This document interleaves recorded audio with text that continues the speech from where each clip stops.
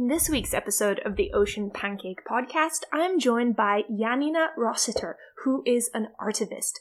You may recognize some of her art from Instagram, but she has also published several books, which are beautiful picture books for children, for adults, for anyone really, which kind of share the love of the ocean and the love of our planet and how we should be working together to clean up the sea and work for a better future. She also does lots of work in schools and in general is a very passionate and inspirational human being. So I'm so excited to have her here today and hope you guys enjoy this episode. Make sure to check out her artwork on Instagram because, you know, podcasts are not really a visual platform, but you will definitely see why the whole ocean conservation kind of community has been taken with her art. She's now going to be collaborating with Marine Diaries. You guys may remember the director of Marine Diaries, Rebecca, who's been on this podcast a couple of times. So yeah, thank you so much for listening. I hope you guys enjoy this episode. And as always, if you have any questions or would like me to interview anyone in particular, let me know, oceanpancakepodcast@gmail.com, or send me a DM on Instagram or something like that. You can find me on all platforms, Ocean Pancake. Let's get into it. Every day there's a new news story about the crisis facing our ocean, whether it's the plastic issue, overfishing, pollution. If the oceans die, we die. Fortunately, we have plenty of environmental activists, marine conservationists, and eco-warriors who are out there every day fighting to protect our oceans and our Earth. On the Ocean Pancake podcast, we're going to be hearing from some of them about how to decrease our environmental footprint, go plastic-free, participate in ocean conservation, cleanups, and even maybe some marine science. So, welcome to the Ocean Pancake podcast, where the goal is sustainability and living a turquoise life. My name is Kat Andriskova, and I'm your host today. Let's get into this week's episode.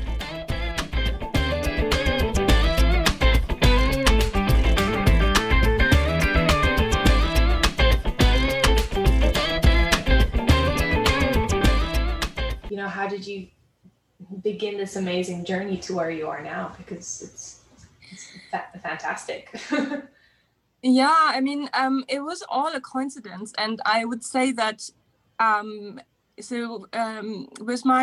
studied communication and illustration design, and I wanted to write children's books when I was already at university. But one of my profs said that it's not a good career to start in because you cannot support yourself. You have to be living on help, and that's not something you want to hear. And the other side, so it was illustration and communication design, and the other side was the communication design, was the web design, advertising, product design. That's where the commercial side was in. So I started with an advertising agency in London, and then I moved onto a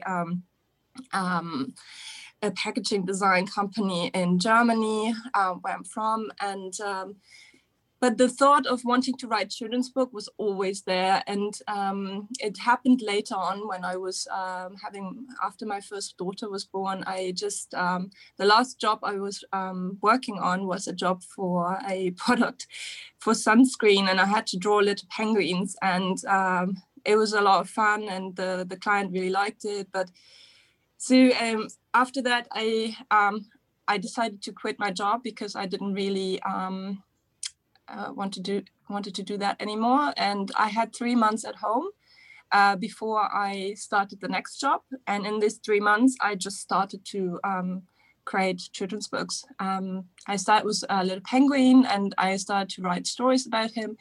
And then I did nothing really with the book until my daughter was born, because I thought it was a shame just having it on the computer. So that was like the first kind of book I released. And then I continued doing my doing the first years of my first daughter, my second daughter. I just wrote stories for them that would be related to what we're doing and what's happening in our lives. And this is also a little bit how my first ocean book came alive. It was something that happened in our lives. But maybe this is all a bit too long. So just to go back to your original question, was that Yeah, so I was somebody who's always loved the ocean because I grew up in Hamburg, Germany, and we are near the Baltic and the North Sea, and that's something that has to do with my childhood, I would say. And then I was a competitive swimmer from the very beginning. I started competitive swimming with 5 to 6 years, and so water was always something I was surrounded by, and water was always something I felt really happy with, and it's something that I've always did. So I have a big love for water, and when I wrote my after Toby the Penguin, which was my first book series, that was a vector graphic series, and I wanted to just be a bit more artistic because I thought it was the artistic side of the illustrations were just all computer based, and I wanted to do something a little bit more from an art perspective. So I started to look for background fonts, and I came across a technique called alcohol ink. And that is a very watery kind of art technique, and it reminded me a lot of the water. But the first book I wrote was an ABC book about animals, and it was a bit fun. It wasn't realistic. It was a fun book to teach children the ABC and alliterations. And then after that book, I wanted to write a book just about ocean life because the technique reminded me of water, and I had a jellyfish in that book which I had most fun drawing. So I thought, okay, after an ABC book, I could do a 1, 2, 3 book because it's concepts, so it stays in the logic. And while I was researching for the second ABC book, was just sea creatures, I went to the aquarium with my family, and in the aquarium they had a show on about plastic pollution, and which the times before we went, they had shows on, fun shows, but that show was actually quite serious.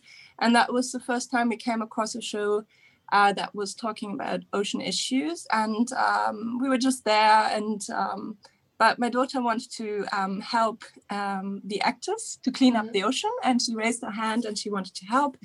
And then she got selected to help, and that kind of caught my attention as a mom when your kid wants to be involved and wants to help. So it really kind of touched me. And then nothing really happened after that, except until we came home, and it didn't leave me. I was just like thinking, why did they make a presentation about plastic pollution?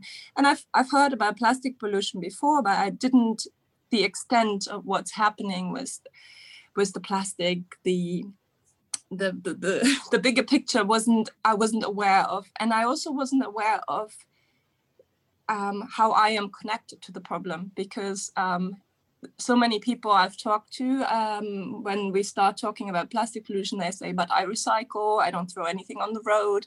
So the bigger picture of how everyone is connected to make a difference was missing in my understanding. And that was the night after the aquarium. I came home and I researched plastic pollution, and I was sitting on my computer having tears coming down my face. I was so shocked. And I was so shocked because I was seeing beaches full of plastic. I saw villages full of plastic. I saw kids growing up in houses where there's just plastic underneath. Images I've never seen before, really. And I don't know why. I would say I keep up to date with the news and everything. And but that was something that really hit me in the from the core, I would say.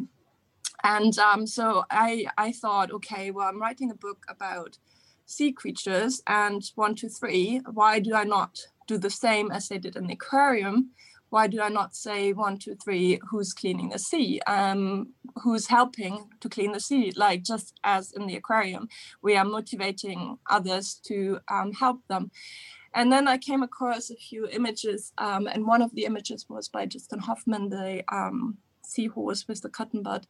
And that gave me the idea that actually the sea creatures don't have a choice anymore. They're now surrounded by our trash, and they are not in their natural environment anymore. They are like dying of plastic in their stomach, and it's because our trash is everywhere in their environment. And that was basically the idea of my first ocean book.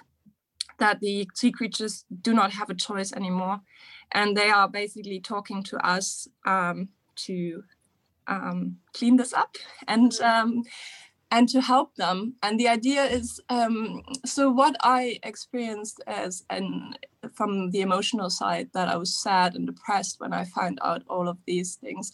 I didn't want to recreate with children. I wanted to really recreate a positive feeling of, we are all in this together.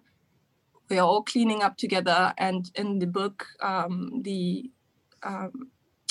ocean is clean at the end. And then we are saying, so now it has to stay like this, and please be a hero, and the sea creatures are counting on you. So it's trying to give a message that, that we should keep it clean and make sure this is not happening again. So so it was very long now, but this is basically the first step into this whole ocean protection area, because it really shocked me. And it was a night where I think it changed everything for me in terms of how I feel and what I want to do. When was this? Because I feel like these images just weren't as common even a few years ago. And then about 5-6 years ago, we started seeing on mainstream media, we started hearing people talk about it. And same thing, like my grandmother watched the plastic ocean, just started crying, stopped plastic overnight. And, when I first graduated high school, I also didn't think about it. And one of my first guests on the podcast was Alexis McGivern, and she told me about her aha moment of when she realized that every yogurt cup she ever consumed was somewhere out there. And I know. It all happened quite recently. So when did it happen for you? It was not that long ago. It was in 2018. Mm-hmm. And it was not that long ago. And I think that was also why I felt a bit embarrassed when I started, because there are lots of people that have been doing that for 5, 6, 10 years. And I just realized then, but that was something I really struggled with, I would say. But then I spoke to a few people and who really encouraged me and who said, forget what was before, just forget it. You realize now, and this is when you make a difference, and this is when you make a change, and feel confident about it. But I did have a bit of a moment where I think, oh God, should I actually do something? Because I should have realized before. And but this is something I really work on with other people now as well, because it was my own experience. So I tried not to make people feel bad of that they had been part of the problem. So I say, we are starting now. Everything you change starts now. And so the positive outcome or the positive feelings is really something that I incorporate in anything I do. So with schools, with people I talk to, with my activism work, I really try not to give anyone a negative feeling, and a feeling of community and you are important and we need you. So partly because it was my own experience as well. And I felt really welcome by a lot of people, despite I hadn't been an ocean advocate for 10 years. Yeah, but I think that's the beauty of this community is we need more people at any point. And if anyone's interested in helping out now or decreasing their plastic use in any way, there's no better time to start than right now, Yeah, definitely. And I'm so glad you did do this work, because your art is absolutely beautiful. And I've been seeing it around Instagram for the past couple of years. It's very distinctive with what was the technique called? Well, there are two techniques. There's alcohol ink and fluid art. Mm-hmm. So alcohol ink is just an ink that you mix with alcohol. Mm-hmm. And the fluid art is a technique which is mixed with acrylics and done in a very liquid way. And it has to dry for a couple of days and not be touched because then it's also something it's hard to do with children in the school, because sometimes they want to create what I do, but it's really a technique that needs a long time to dry, and it's quite difficult. And the alcohol ink as well is something you can't really do with children because of the alcohol. Mm-hmm. So when I do work with children, I bring some of the scans. I scan in some of my paintings, and they work with collages, or we do the marbling effect where they can just put the paper in the water. So as an alternative to create. But even I don't find that as a problem anyway, because I like when kids or when the schools just feel inspired and not actually copy one-to-one, because I think that really limits you in your creativity if you're trying to do exactly what somebody else has done. So so I mean, we haven't spoken about the school visits yet, but that's something I aim to do at the end, that we have a art project, and I don't really give specific ideas. I can if the school asks me to, but what I really like for the school to do is that they reflect on what we have talked about, and that they find out for themselves what is a problem, what they're realizing, and I think that's the best. And that's the best art piece for them to learn from as well. So can give you an example for that. I visited the British School of Paris last year, and I came to talk to the whole school assembly, and then I visited the classes afterwards. So year 6, I came to see twice, and then I came to see the Eco Club a few times. And so the whole school basically on what when I read 1, 2, 3, Who's Cleaning the Sea, so what that was about is that they're realizing how much products they waste on a daily basis. Like you just said, yogurt pots are something that we really throw away after just a few seconds of usage. So they created a whole art installation of pieces and items that they use only for a few seconds on a daily basis. And the amount of plastic was immense. And I think this is when everyone for himself realized, if this is what we create every day, what happening was like the word. And so I think this is really eye-opening, and this is why I don't like to say please do this or do that, because I think this experience of finding out for yourself is where change happens. This episode has been sponsored by you. Thank you for everyone who takes the time to listen to these episodes, and if you have a moment, please consider giving it a rating. That really helps boost it in the iTunes or Spotify or wherever you're listening. Also, if you can share it with your friends and let me know your thoughts, who you would like me to interview. I also have a Patreon, and I have some amazing patrons, and we have great fun behind the scenes. We chat about all things conservation, and we get kind of videos of the podcast as well, including behind the scenes footage and all sorts of fun stuff. You can become a orca, turtle, or a shark. So come on, join the family. And let's get back to the podcast.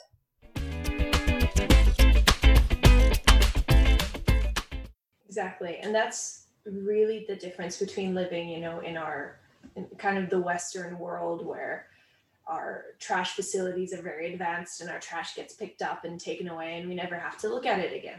So we don't really see our actual footprint, while when you see images of the ocean or of lesser developed countries, you see the trash piling up, as you said, on the floors of the houses, on sides of the streets, down on the beach. And I know when I lived in Cambodia or Comoros, the plastic was just so much more in my face that I felt that urgency a lot more. And it's quite easy for us in Europe or Australia to put it out of our minds, because even if we're at school, we use that yogurt cup, we use that single-use spoon, we throw it in a bin, and that's it. We never have to think about it again. It's taken away, someone else's problem. And putting it out there, as you were saying, it just gives people that visual. And I think that's why what you do has touched so many people, is because visuals really help us as humans to understand and learn. And that's why photography, that's why art, and that's why these kinds of installations, of them collecting all these products has been so impactful. Because we wouldn't have, like, same as you said, you wouldn't have really thought about it until you saw those documentaries and like the talks in the aquarium. Like, until you see an image, you can't imagine like what number is that? Oh, we make 2 kilos of trash per day. What does that really mean? You know? So yeah, it's fantastic. True, and there's also a little exercise I do with the children in the terms of, imagine you go into a supermarket and everything you buy, you have to make sure you somehow take care of the afterlife. So, for example, if you buy an apple, you can put that in compost.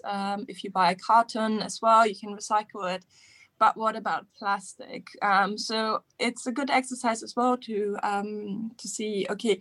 And also I do make a difference between plastic that can help us and plastic that is single use. And that's something I talk to the children about as well. Mm-hmm. That it depends on what you use it for and the carbon footprint. So sometimes plastic will really actually help us, and sometimes it won't. So to make a difference between the two. And yeah, I think the eye-opening is something the children also need to understand, especially when it comes to our resources. And there's a really good video from Greenpeace. I'm not even sure if I'm allowed to say that here, but I love the video and I show it to the schools all the time. Is the story of a spoon, and it's so powerful. And it's just that what we do take from Earth, like what it takes to make that little spoon, and then we throw it away. And I always feel like it might be a bit silly, but if you would, for example, create an amazing art piece and you give it to somebody and the person takes your piece of art and throws it in the bin in front of you. And this is how I sometimes feel about Earth. Earth must feel like that. It's just like, it's and the feeling of somebody not appreciating what we like give to them. This is what we're doing with our Earth, and I don't really know how we can open our minds to that, because I think we all think everything will come forever in a way, because everything is available all the time. You go on the internet, you want something, you buy it, there's no limitations. And I think that creates a feeling of, I don't need to be careful. And there's a lot of work to be done, I think. There certainly is. So you've published these books, which you're selling to. It's mostly targeted at children. What ages are your books for? Well, ABCs, I'm guessing pretty young. Yeah, the first book as I write the books for myself in that sense. I don't write them for somebody else in terms of I write them for the world, but I don't write them for a client. So so basically I write my books as I feel they're right. So 1, 2, 3 was Cleaning the Sea. I had never even imagined sending it off to a publisher or somebody to then judge it, to then tell me that we can publish it in 2022. So because that's how long it takes if you get accepted. Because with 1, 2, 3 was Cleaning the Sea, I just felt the urgency of this book needs to be out there immediately to open the eyes of what we're doing, and we have to change.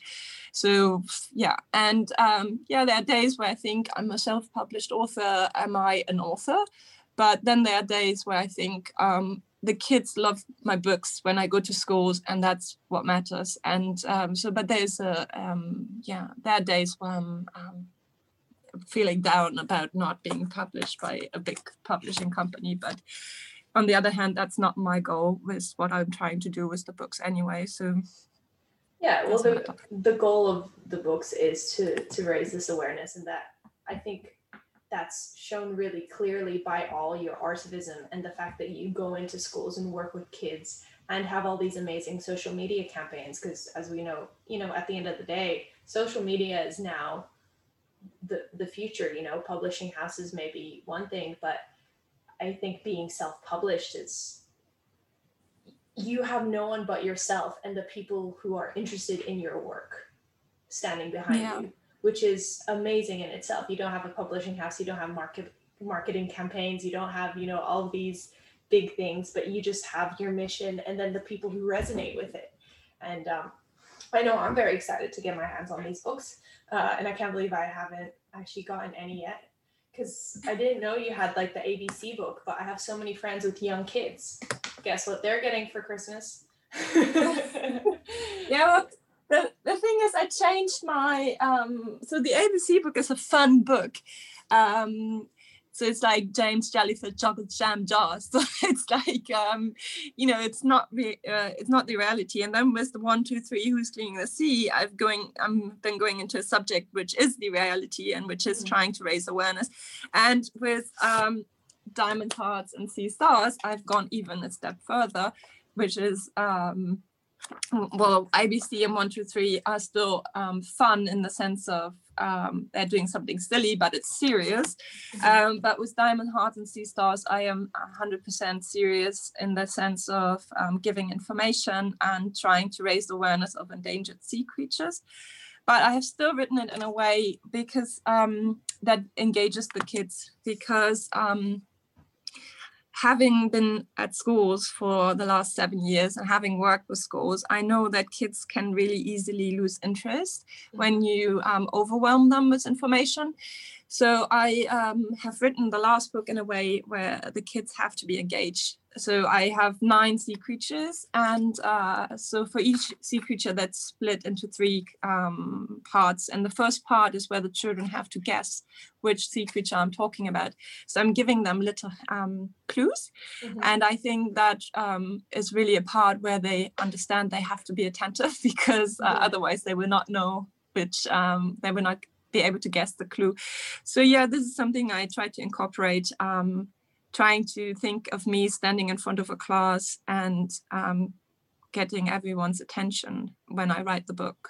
Like last book, definitely, that was always on my mind. And yeah. I find it very impressive. You go and stand in front of children in a classroom. I do that almost every day, and it's terrifying. It is terrifying. Their attention, making sure they're, focused. That's a whole. Well, unfortunately, with the pandemic, I wasn't really able to do that. But I have been able to do. So there was a few local schools in Paris. So I'm like, can I show you this? Yeah.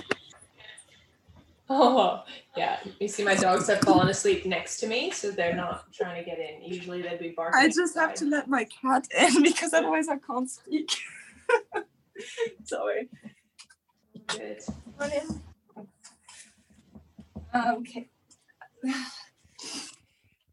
So yeah, I just wanted to say, with the pandemic, it's been a lot more difficult seeing the local schools and the eco clubs, and I think lots of things have changed. I don't know when I will be going back, and if I'm going back, because obviously, I don't know.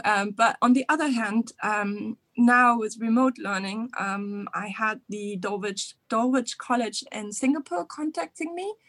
And that would have never been someone I would normally have been able to work with, because in my mind, I go to schools and not sit on a screen. So that has really opened up opportunities to reach more schools around the world.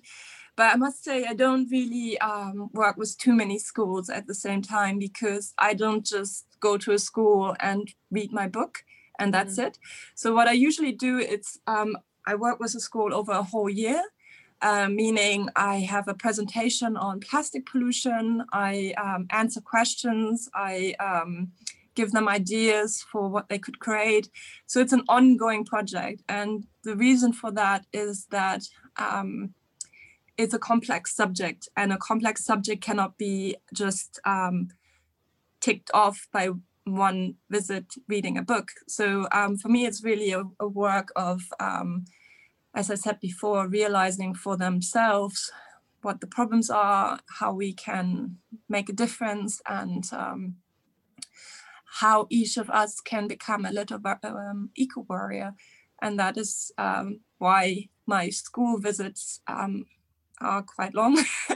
And that's why I don't work with too many schools at the same time as well, because otherwise I can't do it, because this is something I do next to my job. It's not my job. And so I can only fit a certain amount in.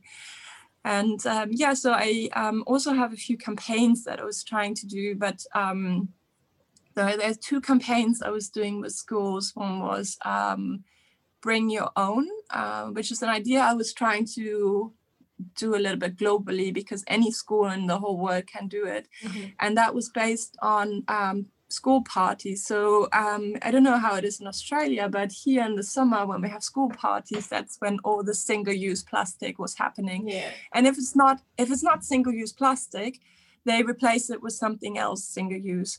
And then we are back on the subject of natural resources, because anything else what is single-use is not sustainable. So I try to motivate people to communicate before they have a big school event, to motivate people to bring their own, because everyone has like picnic kind of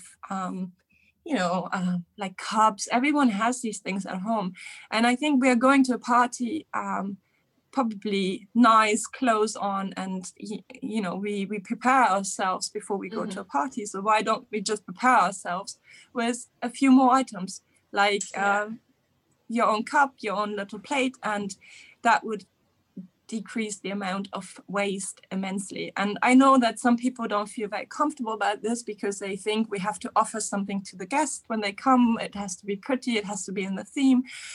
But I think it is something, once we get over this, that we have to offer something to somebody when they come to us, and we just focus on what it does to our planet. I think there's something that we can do. And that's something I mentioned on my website as well. But I wish I could get a bit more schools involved in that, because I think reducing waste on parties could make such a difference. Yeah, and as you said, so much of it is that mentality shift. Whenever I have, an event at my house, I rather use glass and ceramics and risk it getting broken than, use single-use plastic or paper. And I still have friends who do that, even in relatively small gatherings. And for me, it's just so bizarre at this point, while 5 years ago I would have considered that completely normal. So it just shows, once you make that connection, once you have that realization, it becomes easier and easier, and you're part of that, of educating the future generation, the young kids, who then they do bring it home, and then hopefully that spreading effect of more and more people who stop and think like, oh, maybe we don't need all this single-use stuff. All the takeaway. Yeah, takeaway is just such a problem. I know. Yeah, and then we are back to the point where you feel weird when you do start something which you might be the only one, or you might not having done that before. Because when I realized it, and this is why I feel so connected to people who do make a difference, because they feel the same. When I watched Alex's TED Talk, for example, that was the same. I try to bring my own Tupperware when I go into restaurants in Paris for my lunchtime, but obviously none of my other colleagues do that, so I'm like the little alien who walks around with her Tupperware. And so it's really kind of it plays with your self-confidence and belonging to groups or not. And I think once the feeling is stronger of what you can actually achieve with that, you start not caring. But it's definitely a process of a few months feeling weird. And and I wish that people would feel less group-oriented and more easily convinced by what it would change. But then on the other hand, this is not what I concentrate on. I concentrate on what, in that sense of what people don't do. Fine, if people don't feel comfortable, that's okay. I think we all have to start with ourselves. And even though at the beginning I was a bit frustrated with why is nobody else doing this, and why is, the question of can't we all realize and change. But I think I've moved away from that quite a bit, because I think it's when the change happens within you, that's when it's actually sticks. So as soon as you try to force something onto somebody, it's never going to stay. the mentality is not there in that sense. So I think the work of raising awareness and each of us finding out for themselves is what will then bring on the change in the long run. That's very true, and that's part of your work. So it's the raising awareness through social media campaigns. Could you share a bit more about, you know, what campaigns you do run and how you try and get people involved? So some of them were draw for Draw for Our Planet or something. Yeah. So basically, what I try to do with all my work is the feeling I had at the very first time, the sadness. So the sadness and frustration. I don't want to create this in other people. What I want to create in other people is the raising awareness and the positive feeling of we want to do change. So, and my work is really nothing planned. So as I said, I have no client behind me. I have no corporations behind me, no brands. So what happens with me is really life. And life in itself of who's influencing me, what do I do? It started at the very beginning that I looked into other people, what other people were doing. So I created a Changemaker series, and that was purely on this person has inspired me and I want to spread this person's message because I'm only here as a mom trying to find out information for myself, but there are other people who are experts in this and other people who have really inspired me. So by drawing them and passing on their message, I feel like we can learn even more in fields where I cannot give any information of. And then I try to look out for news. I try to look out for events like drawing challenges, and then when people contact me and say we have a petition going on, like for the Shark Guardian campaign, I was contacted and they asked me if I would like to draw a few images to raise awareness of this campaign so people would sign. And then, we realized, oh, this worked. And they were reaching out to lots of people, lots of different artists. It was not just me, it was a whole circle of people who helped. And so and these pieces of artivism, I don't have a long time creating them. It's sometimes we need something for tonight, could you do something? So it has to be immediate, it has to be quick. And it's also something what I really like because it's the urgency, I have to do this, I'm doing it. And it's the same with headlines. Sometimes when I read headlines, obviously this is happening now, so I can't publish that in 2 weeks. So I have to think about how could I translate this so the message could spread even further. And so it's just life happening for me. And I think that's what I like about it. I think the moment where this becomes a pressure or where I have to do it, I think I might not have the same passion. So I have the passion because it's something I really care about, and it's life that giving me the ideas. So yeah, and you can really see that through your work. And I love that you draw people. I think that one's like everyone just has to go check out your Instagram basically, because it's very hard to describe your art for people who haven't seen it. It's just really, I love the contrast of the black and white and the blue of the ocean, and you capture the blue of the ocean so beautifully because it has all those hues. And I don't know how you live in a city. I don't know how you live in Paris. I don't know. I don't know either. No.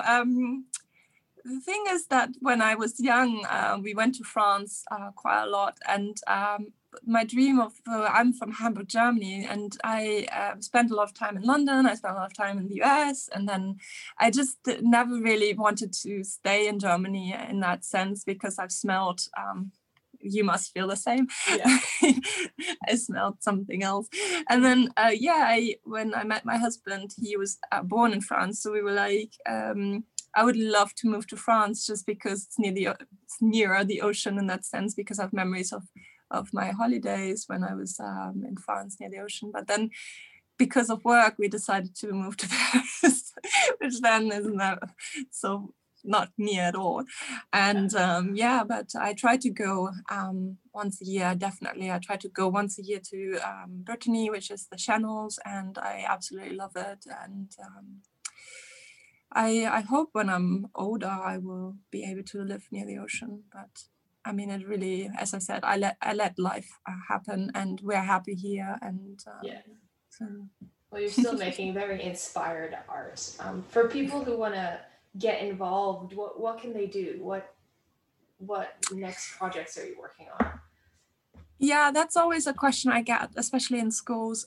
So for me, I just published Diamonds, Hearts, and Sea Stars in December.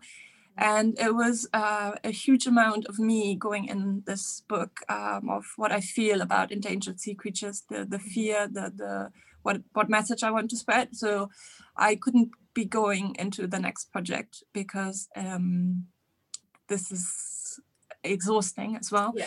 And so now I have to basically, it doesn't help me if I put this book in my shelf now. Now I have to tell the world about it, that it's there. And if people like it, please use it as a tool to raise awareness of human activities, such as climate change, pollution, that we're losing land from the erosions of the waves, like lots of things. And I think that's the work that I'm probably now going to be using this book to make a difference, I hope. And then I'm also I'm helping the Marine Diaries at the moment with their ecosystems, giving them some graphic design support. And I'm also working with Forby Paris, who's in Cameroon, to build up a library for underprivileged children so they can learn and have resources. So that's something I'm trying to set up with Forby. And I have collected books in this area. And there are quite a lot of international schools around here. And people have given me a lot of English books for children. But I just sent to Cameroon a few days ago. And I have a fundraiser up on my website for that.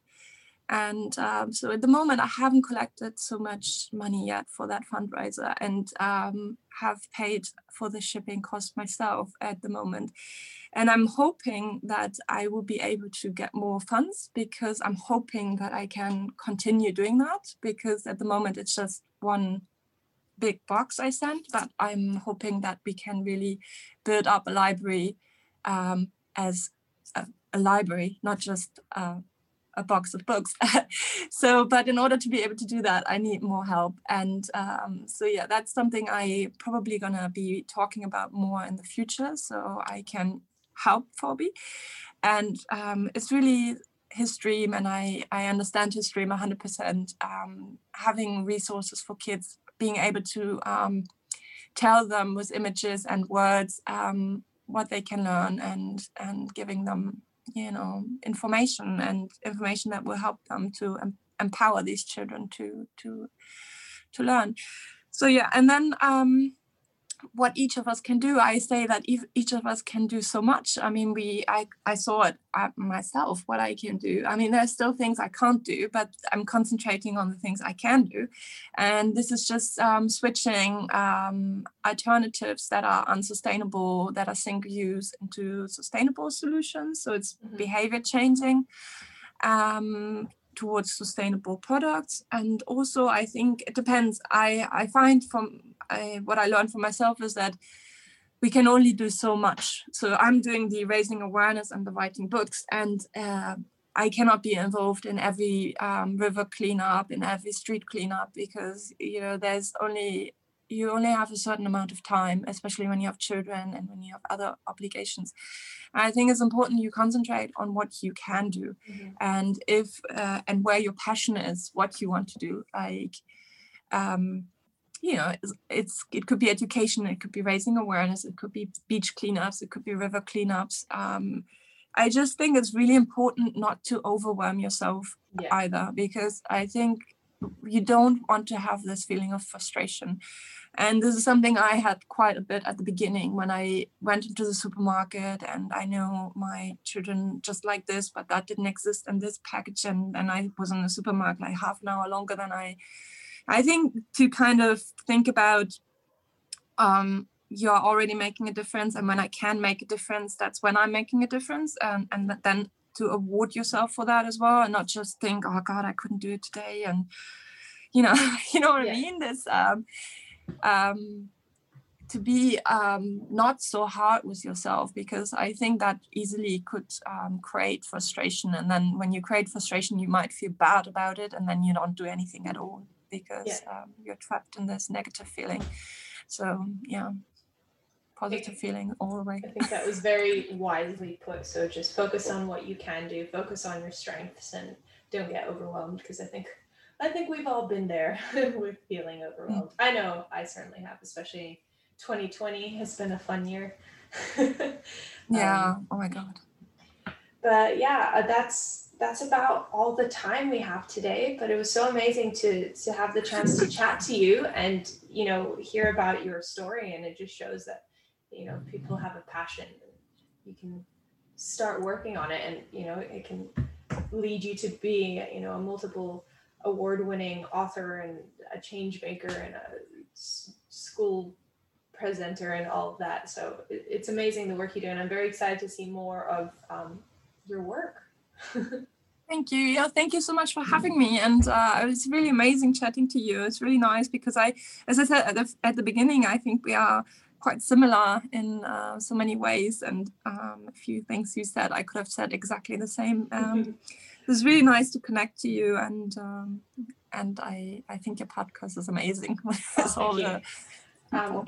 you can see, I don't know, you can see up here, my logo is actually quite similar a little bit to your style. It's got the blue background, and then it's got the gray sea creature. So as soon as I saw your art, I was like, I like it. And then I was like, oh, that's why I like it.